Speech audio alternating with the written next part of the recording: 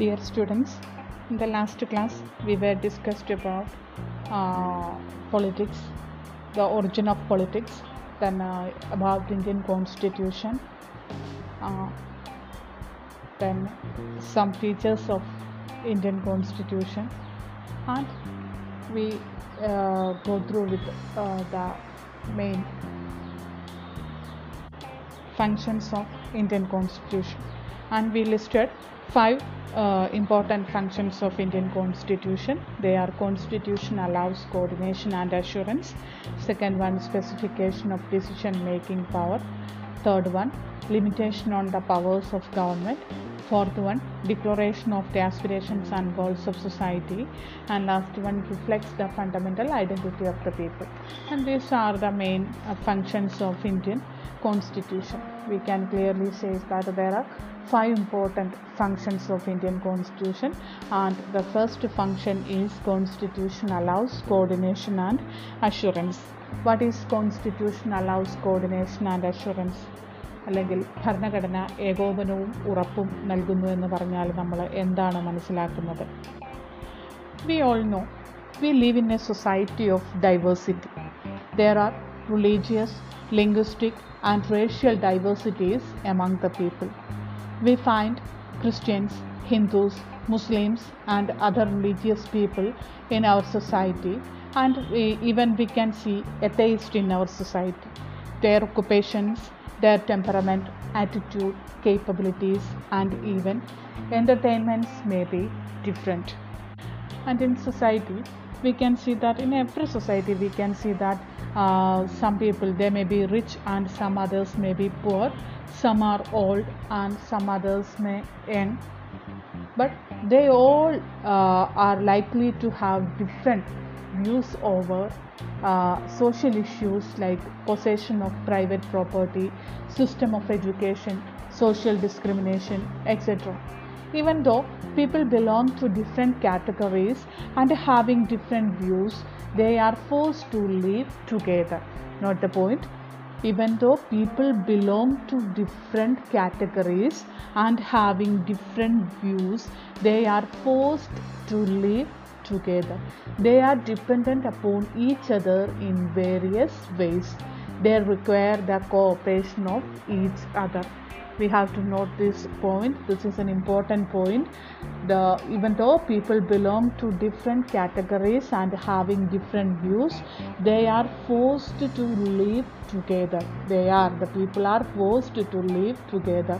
They are dependent upon each other in various ways. They require the cooperation of each other. അപ്പോൾ നമ്മൾ കുറേ കാര്യങ്ങളിപ്പോൾ പറഞ്ഞു. എന്തൊക്കെയാണ് പറഞ്ഞത്? നമ്മുടെ സമൂഹത്തിലോട്ട് നോക്കിക്കഴിഞ്ഞാൽ, ഉദാഹരണത്തിന് നമ്മുടെ രാജ്യത്തോട്ട് നോക്കിക്കഴിഞ്ഞാൽ നമുക്ക് പല തരത്തിലുള്ള ആളുകളെ കാണാനായിട്ട് സാധിക്കും. അതായത് വ്യത്യസ്തങ്ങളായിട്ടുള്ള സംസ്കാരം പുലർത്തുന്ന ആളുകളുണ്ട്. അല്ലെങ്കിൽ യൂണിറ്റി ഇൻ ഡൈവേഴ്സിറ്റി എന്ന് തന്നെ ഇന്ത്യയെ പറ്റി പറയുമ്പോൾ ഏറ്റവും ആദ്യം തന്നെ പറയുന്ന ഒരു കാര്യമാണ് നാനാത്വത്തിൽ ഏകത്വം എന്ന് പറയുന്ന കാര്യം, യൂണിറ്റി ഇൻ ഡൈവേഴ്സിറ്റി. ശരിക്കും എന്താണ് ഈ യൂണിറ്റി ഇൻ ഡൈവേഴ്സിറ്റി എന്ന് പറഞ്ഞാൽ? നമ്മൾ എവിടെ നോക്കിയാലും നമുക്ക് വ്യത്യസ്തതകൾ മാത്രമേ കാണാനായിട്ട് സാധിക്കുകയുള്ളൂ. അപ്പോൾ നമ്മുടെ രാജ്യത്തോട്ട് നോക്കിക്കഴിഞ്ഞാൽ ഒട്ടനവധി സംസ്ഥാനങ്ങളുണ്ട്. ആ ഓരോ സംസ്ഥാനത്തിൻ്റെയും സാംസ്കാരിക പാരമ്പര്യവും അല്ലെങ്കിൽ അവരുടെ കൾച്ചറ്, ഭക്ഷണരീതി, ആചാരങ്ങൾ, അനുഷ്ഠാനങ്ങൾ, ഭാഷാരീതി, ഇതെല്ലാം വ്യത്യസ്തമാണ്. അപ്പം നമ്മുടെ കേരളത്തിലുള്ള യാതൊരു രീതികളും നമുക്ക് നമ്മുടെ തൊട്ടടുത്ത സംസ്ഥാനങ്ങളിൽ കാണാനായിട്ട് സാധിക്കില്ല. അപ്പോൾ ഓരോ സംസ്ഥാനത്തും അല്ലെങ്കിൽ ഓരോ പ്രദേശങ്ങൾക്കും അതിൻ്റേതായിട്ടുള്ള രീതികളും കാര്യങ്ങളുമുണ്ട്.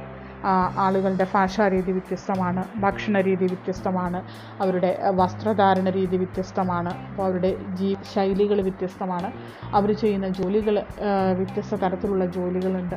അപ്പോൾ ഇങ്ങനെ നിരവധിയായിട്ടുള്ള വ്യത്യാസങ്ങൾ നമുക്ക് കാണാനായിട്ട് സാധിക്കും. ഇനി ആളുകളുടെ വിശ്വാസത്തിൻ്റെ കാര്യത്തിൽ നോക്കുകയാണെങ്കിൽ, ചില ആളുകൾ ഹിന്ദു മതത്തിൽ വിശ്വസിക്കുന്നവർ, ചിലർ മുസ്ലിം മതത്തിൽ വിശ്വസിക്കുന്ന ആളുകളുണ്ട്, ചിലർ ക്രിസ്ത്യൻ മതത്തിൽ വിശ്വസിക്കുന്നവരുണ്ട്, സിഖ് മതത്തിൽ വിശ്വസിക്കുന്നവരുണ്ട്, ജൈന മതത്തിൽ വിശ്വസിക്കുന്നവരുണ്ട്, പാഴ്സികളുണ്ട്. അപ്പോൾ ഇങ്ങനെ വ്യത്യസ്ത തരത്തിലുള്ള മതങ്ങളിൽ വിശ്വസിക്കുന്ന ആളുകളുണ്ട്.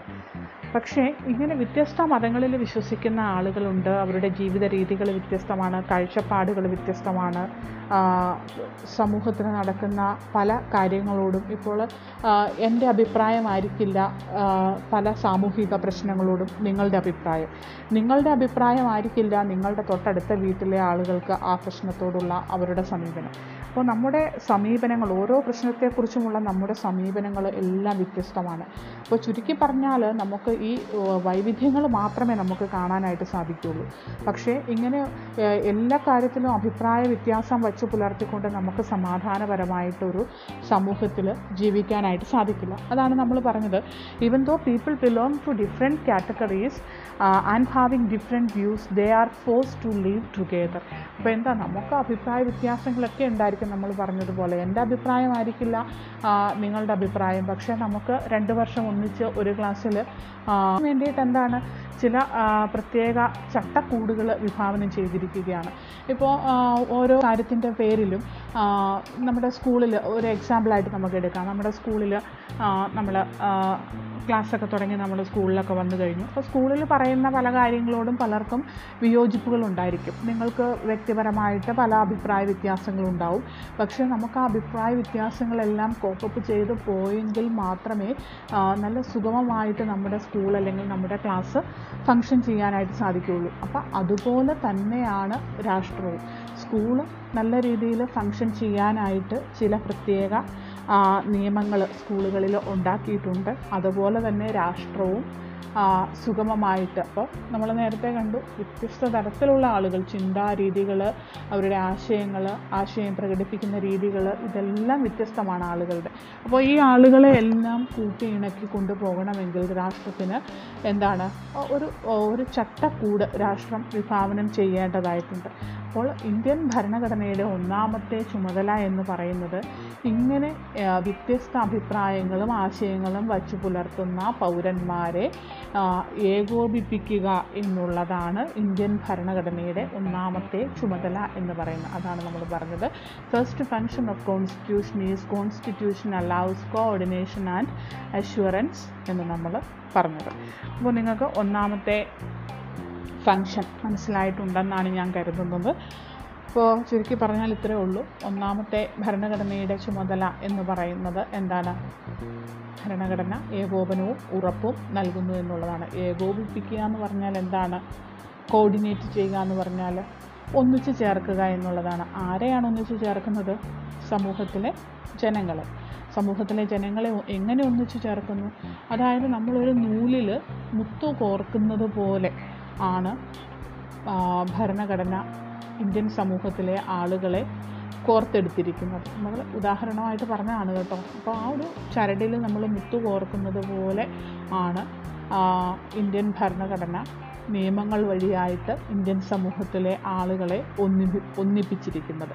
അപ്പോൾ അതാണ് പറഞ്ഞിരിക്കുന്നത്, ആളുകൾക്ക് പല രീതിയിലുള്ള കാഴ്ചപ്പാടുകളും പല ആശയങ്ങളും ഒക്കെ ഉണ്ടാവും. പക്ഷേ സമാധാനപരമായിട്ട് നമ്മളെല്ലാവരും ഒരു സമൂഹത്തിൽ ഒന്നിച്ച് ജീവിക്കേണ്ടവരാണ്. അപ്പോൾ അങ്ങനെ ജീവിക്കാൻ ഉതകുന്ന രീതിയിലുള്ള ചില നിയമങ്ങൾ പ്രദാനം ചെയ്തുകൊണ്ടാണ് ഭരണഘടന ഏകോപനവും ഉറപ്പും നൽകുന്നത്. അപ്പോൾ വ്യക്തമായെന്ന് എനിക്ക് തോന്നുന്നുണ്ട്.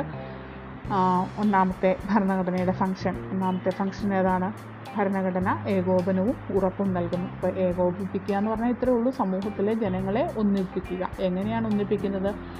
നിയമങ്ങൾ എല്ലാവർക്കും അനുസരിക്കാൻ ഉതകുന്ന രീതിയിലുള്ള നിയമങ്ങൾ വിഭാവനം ചെയ്തുകൊണ്ടാണ് ഭരണഘടന ആളുകളെ ഒന്നിപ്പിക്കുന്നത്.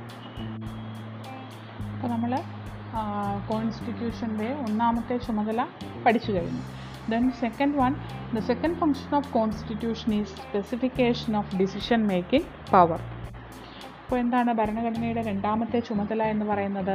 Specification of decision making power. തീരുമാനം എടുക്കാനുള്ള അധികാരം ആർക്കാണെന്ന് വ്യക്തമാക്കുക. അതാണ് specification of decision making power or to specify the decision making power. A constitution is a body of fundamental principles according to which a state is constituted or governed. അപ്പോൾ എന്താണ് അടിസ്ഥാന തത്വങ്ങളുടെ അഥവാ നിയമങ്ങളുടെ ഒരു സംഹിതയാണ് ഭരണഘടന. നമ്മൾ നമ്മുടെ ആദ്യത്തെ ക്ലാസ്സിൽ പറഞ്ഞതാണ് constitution is the fundamental law of the land. ഒരു രാജ്യത്തിൻ്റെ അടിസ്ഥാന നിയമസംഹിതയാണ് ഭരണഘടന എന്ന്. Okay, constitution is a body of fundamental principles according to which a state is constituted or governed. Naturally, there arise two questions. Who should make these laws? What should be the laws which govern the society? അപ്പോൾ നമ്മൾ പറഞ്ഞു ഭരണഘടന എന്ന് പറയുന്ന ഒരു രാജ്യത്തിൻ്റെ അടിസ്ഥാന നിയമസംഹിതയാണെന്നൊക്കെ നമ്മൾ കണ്ടു കഴിഞ്ഞു. രാഷ്ട്രം രൂപീകരിക്കപ്പെടുന്നതും ഭരിക്കപ്പെടുന്നതും ഈ ഭരണഘടനയിലെ നിയമങ്ങൾക്കനുസരിച്ചാണ്. അപ്പോൾ അവിടെ സ്വാഭാവികമായിട്ടും 1-2 ചോദ്യങ്ങൾ ഉരുത്തിരിഞ്ഞു വരും. ആർക്കാണ് നിയമം നിർമ്മിക്കുന്നതിനുള്ള അധികാരം? ആരാണ് നിയമം നടപ്പിലാക്കേണ്ടത്? ആരാണ് നിയമം വ്യാഖ്യാനിക്കേണ്ടത്? ഇങ്ങനെയുള്ള ഒരുപാട് ചോദ്യങ്ങൾ ഉരുത്തിരിഞ്ഞു വരുന്ന ഒരു സാഹചര്യമാണ്. Who should make these laws? What should be the laws which govern the society? ഇങ്ങനെയുള്ള ക്വസ്റ്റ്യൻസൊക്കെ ഉരുത്തിരിഞ്ഞു വരും. ഇനി നമുക്ക് ഉദാഹരണങ്ങളിലോട്ട് പോകാം. In a monarchical state the law making authority is the king itself. ഒരു മൊണാർക്കി എന്ന് പറഞ്ഞാൽ എന്താണ്? രാജഭരണമുള്ള ഒരു രാജ്യത്തിൽ നിയമങ്ങൾ നിർമ്മിക്കുന്നത് ആരാണ്? രാജാവാണ് നിയമങ്ങൾ നിർമ്മിക്കുന്നത്. In countries like Soviet Union, one single party was given the power to frame laws. In countries there prevails single party system. There that party alone has the power to make laws. അപ്പോൾ അതിന് example പറഞ്ഞിരിക്കുകയാണ് Soviet യൂണിയനെ പോലുള്ള രാജ്യങ്ങൾ. അങ്ങനെയുള്ള രാജ്യങ്ങളിൽ എന്തായിരുന്നു? ഒരു single party മാത്രമേ ഉള്ളൂ, ഒരു രാഷ്ട്രീയ പാർട്ടി മാത്രമേ ഉള്ളൂ. അപ്പോൾ ആ രാഷ്ട്രീയ പാർട്ടിക്കാണ് അവിടെ നിയമങ്ങൾ നിർമ്മിക്കുന്നതിനുള്ള അധികാരമുള്ളത്. അപ്പോൾ നമ്മൾ കണ്ടു ഒരു രാജഭരണമുള്ള പ്രദേശത്ത്, ഒരു മൊണാർക്കിക്കൽ സ്റ്റേറ്റിൽ നിയമം നിർമ്മിക്കുന്നത് രാജാവാണെന്ന് കണ്ടു. ഇനി ഒരു സിംഗിൾ പാർട്ടി, ഒറ്റ രാഷ്ട്രീയ പാർട്ടി മാത്രമുള്ള സിംഗിൾ പാർട്ടിയുള്ള രാജ്യങ്ങളിൽ നിയമം നിർമ്മിക്കുന്നത് ആ രാഷ്ട്രീയ പാർട്ടി തന്നെയായിരിക്കും എന്ന് കണ്ടു. ഇനി അങ്ങനെയാണെങ്കിൽ ഒരു ജനാധിപത്യ രാജ്യം, in a democratic state all these decisions are taken by the people themselves. ഒരു ജനാധിപത്യ രാജ്യത്തിൽ ഈ തീരുമാനങ്ങളെല്ലാം എടുക്കുന്നത് ആരാണ്? ജനങ്ങൾ തന്നെയാണ് തീരുമാനങ്ങൾ എടുക്കേണ്ടത്. നമ്മൾ ചെറിയ ക്ലാസ്സിൽ പഠിച്ചിട്ടുണ്ട്, ജനാധിപത്യത്തിൻ്റെ ഡെഫിനിഷനൊക്കെ പഠിച്ചിട്ടുണ്ട്. ജനങ്ങൾക്ക് വേണ്ടി ജനങ്ങളാൽ തിരഞ്ഞെടുക്കപ്പെടുന്ന പ്രതിനിധികൾ ഭരിക്കപ്പെടുന്ന സംവിധാനമാണെന്നൊക്കെ നമ്മൾ പഠിച്ചിട്ടുണ്ട്. ഇനി ഈ പീപ്പിൾ ദംസെൽസ് എന്നൊക്കെ പറയുമ്പോൾ, ജനങ്ങൾ തന്നെ എന്നൊക്കെ പറയുമ്പോൾ, നിങ്ങളാരെങ്കിലും തീരുമാനങ്ങളെടുത്ത് നടപ്പാക്കിയിട്ടുണ്ടോ?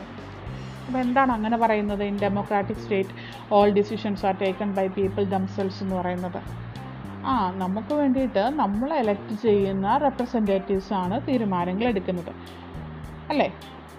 It is not practical for all individuals to take part in the process of making and enforcing laws in a democratic state. ഒരു ജനാധിപത്യ രാജ്യത്തിൽ എല്ലാ ജനങ്ങൾക്കും ഈ നിയമം നിർമ്മിക്കാൻ അല്ലെങ്കിൽ അത് നടപ്പിലാക്കാനും ഒന്നും സാധിക്കില്ല. അതിനു വേണ്ടിയിട്ടാണ് നമ്മൾ എന്ത് ചെയ്തിരിക്കുന്നത്? നമ്മുടെ പ്രതിനിധികളെ തിരഞ്ഞെടുത്തിരിക്കുന്നത്.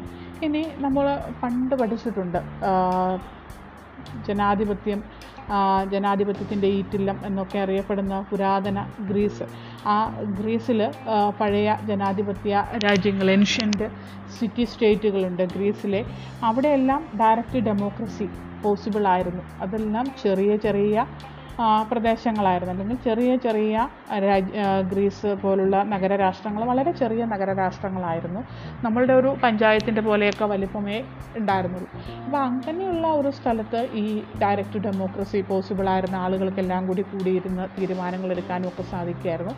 പക്ഷേ ഇന്ത്യയെ പോലെയുള്ള ഒരു വിശാലമായ, അല്ലെങ്കിൽ ഈയിടെ അമേരിക്കൻ ഇലക്ഷൻ കഴിഞ്ഞു, അപ്പോൾ ഇങ്ങനെയൊക്കെയുള്ള ഒരു വിശാലമായ രാജ്യത്ത് നമുക്ക് എല്ലാ ജനങ്ങളും നേരിട്ട് പോയിട്ട് നിയമം നിർമ്മിക്കുക എന്നൊക്കെ പറയുന്നത് വളരെ ബുദ്ധിമുട്ടേറിയൊരു കാര്യമാണ്. അതുകൊണ്ടാണ് നമ്മൾ നമ്മുടെ പ്രതിനിധികളെ തിരഞ്ഞെടുത്തിരിക്കുന്ന റെപ്രസെൻറ്റേറ്റീവ്സിനെ തിരഞ്ഞെടുക്കുന്നതും അവർ നമുക്ക് വേണ്ടിയിട്ട് നിയമങ്ങൾ നിർമ്മിക്കുന്നതും. In the indirect democracy, people elect their representatives and these representatives govern the state for the people. Naturally, there arises several questions. How these representatives should be elected? How many representatives should be there in a state? The Constitution really clarifies all these questions. In India, the Parliament enjoys the power of lawmaking and policy formulation. Note the point. In India, Indian Parliament enjoys the power of lawmaking and policy formulation. ഇന്ത്യയിൽ ആർക്കാണ് നിയമം നിർമ്മിക്കുന്നതിനും നിയമം രൂപീകരിക്കുന്നതിനുമുള്ള നയരൂപീകരണത്തിനുമുള്ള അധികാരം കൊടുത്തിരിക്കുന്നത്? Indian പാർലമെൻറ്റിനാണ്. In India the parliament enjoys the power of law making and policy formulation.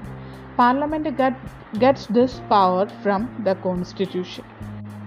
The government itself is formed on the basis of constitutional provisions. അപ്പോൾ നമ്മുടെ സെക്കൻഡ് പോയിന്റ് അല്ലെങ്കിൽ നമ്മുടെ സെക്കൻഡ് ഫങ്ഷൻ എന്ന് പറയുന്നതിന് ഇതായിരുന്നു, specification of decision making power. ആർക്കാണ് തീരുമാനമെടുക്കാനുള്ള അധികാരമെന്ന് വ്യക്തമാക്കുക എന്നുള്ളതായിരുന്നു. അപ്പോൾ നമ്മൾ അവസാനം കണ്ടു ഒരു ജനാധിപത്യ രാജ്യത്തിൽ, ഇന്ത്യയെ പോലുള്ള ജനാധിപത്യ രാജ്യത്ത് അല്ലെങ്കിൽ ജനാധിപത്യത്തിന് വളരെയധികം പ്രാധാന്യം കൊടുക്കുന്ന, ഭരണഘടനയിൽ വളരെയധികം ജനാധിപത്യ മൂല്യങ്ങൾ എഴുതി വച്ചിരിക്കുന്ന ഒരു രാജ്യമാണ് ഇന്ത്യ. ഇന്ത്യയിൽ തീരുമാനം എടുക്കുന്നതിനുള്ള അധികാരം, രാജ്യത്തെ സംബന്ധിക്കുന്ന കാര്യങ്ങളിൽ തീരുമാനമെടുക്കുന്നതിനുള്ള അധികാരം ഇന്ത്യൻ പാർലമെൻറ്റിനാണ്.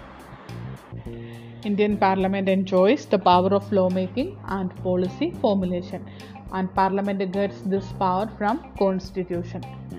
പാർലമെൻറ്റിന് ഈ അധികാരം ലഭിച്ചിരിക്കുന്നത് ഭരണഘടനയിൽ നിന്നാണ്. The government itself is formed on the basis of constitutional provision. Government രൂപീകരിച്ചിരിക്കുന്നതും ഭരണഘടനയിൽ പറഞ്ഞിരിക്കുന്ന വ്യവസ്ഥകൾക്ക് അധിഷ്ഠിതമായിട്ടാണ് ഇന്ത്യയിലെ പാർലമെൻറ്റും അതുപോലെ തന്നെ ഗവൺമെൻറ്റുകളും രൂപീകൃതമായിരിക്കുന്നത്. അപ്പോൾ നമ്മൾ 2 പ്രധാനപ്പെട്ട ഫങ്ഷൻസ് കണ്ടു കഴിഞ്ഞു. അപ്പോൾ ഞാൻ ഈ പറഞ്ഞ കാര്യങ്ങൾ നിങ്ങൾ ടെക്സ്റ്റ് ബുക്കിൽ നോക്കി വായിക്കണം, എന്നിട്ടത് മാർക്ക് ചെയ്തിടണം. പറഞ്ഞ കാര്യങ്ങൾ മാത്രം മാർക്ക് ചെയ്ത് വെച്ചാൽ മതി. ഇത് ഫസ്റ്റ് പാർട്ടിൽ തന്നെയുള്ള ഈ പരീക്ഷയ്ക്ക് ഇതൊന്നെങ്കിൽ എസ് എ ക്വസ്റ്റ്യൻ ആയിട്ടായിരിക്കും ചോദിക്കുന്നത്, അല്ലെങ്കിൽ 5 മാർക്ക് ക്വസ്റ്റ്യൻ ആയിട്ടായിരിക്കും ചോദിക്കുന്നത്. അപ്പോൾ എല്ലാ പരീക്ഷയ്ക്കും ഇത് ചോദിച്ചു കാണുന്നതാണ്. അതുകൊണ്ട് ഇത് ഉപേക്ഷിക്കരുത്. ഇത് ഏറ്റവും പ്രധാനപ്പെട്ട ഒരു ടോപ്പിക്കായിട്ട് കണ്ട് എല്ലാവരും പഠിക്കണം. ക്വസ്റ്റ്യൻ ഇങ്ങനെയൊക്കെയാണ് ചോദിക്കുന്നത്. ഭരണഘടനയുടെ ചുമതല, explain the functions of Indian constitution, അല്ലെങ്കിൽ ഭരണഘടന നമുക്ക് ആവശ്യമുണ്ടോ, അങ്ങനെയൊക്കെയുള്ള രീതിയിലുള്ള ചോദ്യങ്ങളൊക്കെ വരാം. അപ്പോൾ അതിനെല്ലാം നമ്മൾ ഈ ആൻസറാണ് എഴുതേണ്ടത്. അപ്പോൾ 2 പോയിന്റുകൾ മാത്രമേ നമ്മൾ ഫങ്ഷൻസ് ഇന്ന് കണ്ടിട്ടുള്ളൂ, പഠിച്ചിട്ടുള്ളൂ. അത് ബൈ ഹാർട്ട് ചെയ്യുക, നോട്ട് എഴുതുക. നോട്ട് ഇപ്പോൾ എല്ലാവർക്കും പുസ്തകം ഉണ്ടെന്നാണ് ഞാൻ കരുതുന്നത്. ഇനിയും പുസ്തകം ഇല്ലാത്തവർ എത്രയും പെട്ടെന്ന് പുസ്തകം സംഘടിപ്പിക്കുക. എന്നിട്ട് ഓരോ ദിവസത്തെ നോട്ട് അതാത് ദിവസം തന്നെ എഴുതി പോവുക. നമുക്ക് 1 മണിക്കൂറാണ് ക്ലാസ് പറഞ്ഞിരിക്കുന്നത്. ഇപ്പോൾ ഒരു 20 മിനിറ്റ് നേരത്തെ ക്ലാസ്സേ ആവുന്നുള്ളൂ. ബാക്കിയുള്ള സമയം നിങ്ങൾക്ക് ഈ 1 മണിക്കൂറിൻ്റെ ഇനി 40 മിനിറ്റോടെ അവശേഷിക്കുന്നുണ്ട്. ആ സമയം നിങ്ങൾക്ക് ഈ നോട്ട് ഇന്ന് തന്നെ എഴുതി പഠിക്കാനുള്ള സമയമുണ്ട്. അപ്പോൾ ആ നോട്ട് എഴുതുന്ന കാര്യത്തിൽ ആരും മടി വിചാരിക്കേണ്ട. നോട്ട് നമ്മൾ പറഞ്ഞായിരുന്നു 20 മാർക്ക് ഇൻറ്റേർണൽ മാർക്കാണെന്ന് പറഞ്ഞായിരുന്നു. ആ 20 മാർക്കിൽ നോട്ട് ഉൾപ്പെടുന്നുണ്ട്. അപ്പോൾ നോട്ട് വൃത്തിയായിട്ട് എഴുതിയെങ്കിൽ മാത്രമേ, നിങ്ങളുടെ അസൈൻമെൻറ്റ് വർക്കുകളാണ് ഈ നോട്ടുകൾ എഴുതുക എന്ന് പറയുന്നത്. അപ്പോൾ നിങ്ങൾ ഇത് വൃത്തിയായിട്ട് വ്യക്തമായിട്ട് നോട്ട് എഴുതിയെങ്കിൽ മാത്രമേ 20 മാർക്കിൽ നിങ്ങൾക്ക് ഈ അസൈൻമെൻറ്റിന് അർഹതപ്പെട്ട മാർക്ക് ലഭിക്കുകയുള്ളൂ. അപ്പോൾ അതുകൂടി സ്നേഹപൂർവ്വം ഓർമ്മിപ്പിക്കുകയാണ്. നമ്മൾ ഇന്ന് 2 ഫങ്ഷൻസ് മാത്രമേ കണ്ടിട്ടുള്ളൂ. അപ്പോൾ അത് നന്നായിട്ട് പഠിക്കുക, നോട്ട് എഴുതി ബുക്കിലോട്ട് ഇന്ന് തന്നെ ആക്കാൻ ശ്രദ്ധിക്കുക. അപ്പോൾ എല്ലാവർക്കും നല്ല ഒരു ദിവസം ആശംസിക്കുന്നു. നന്ദി.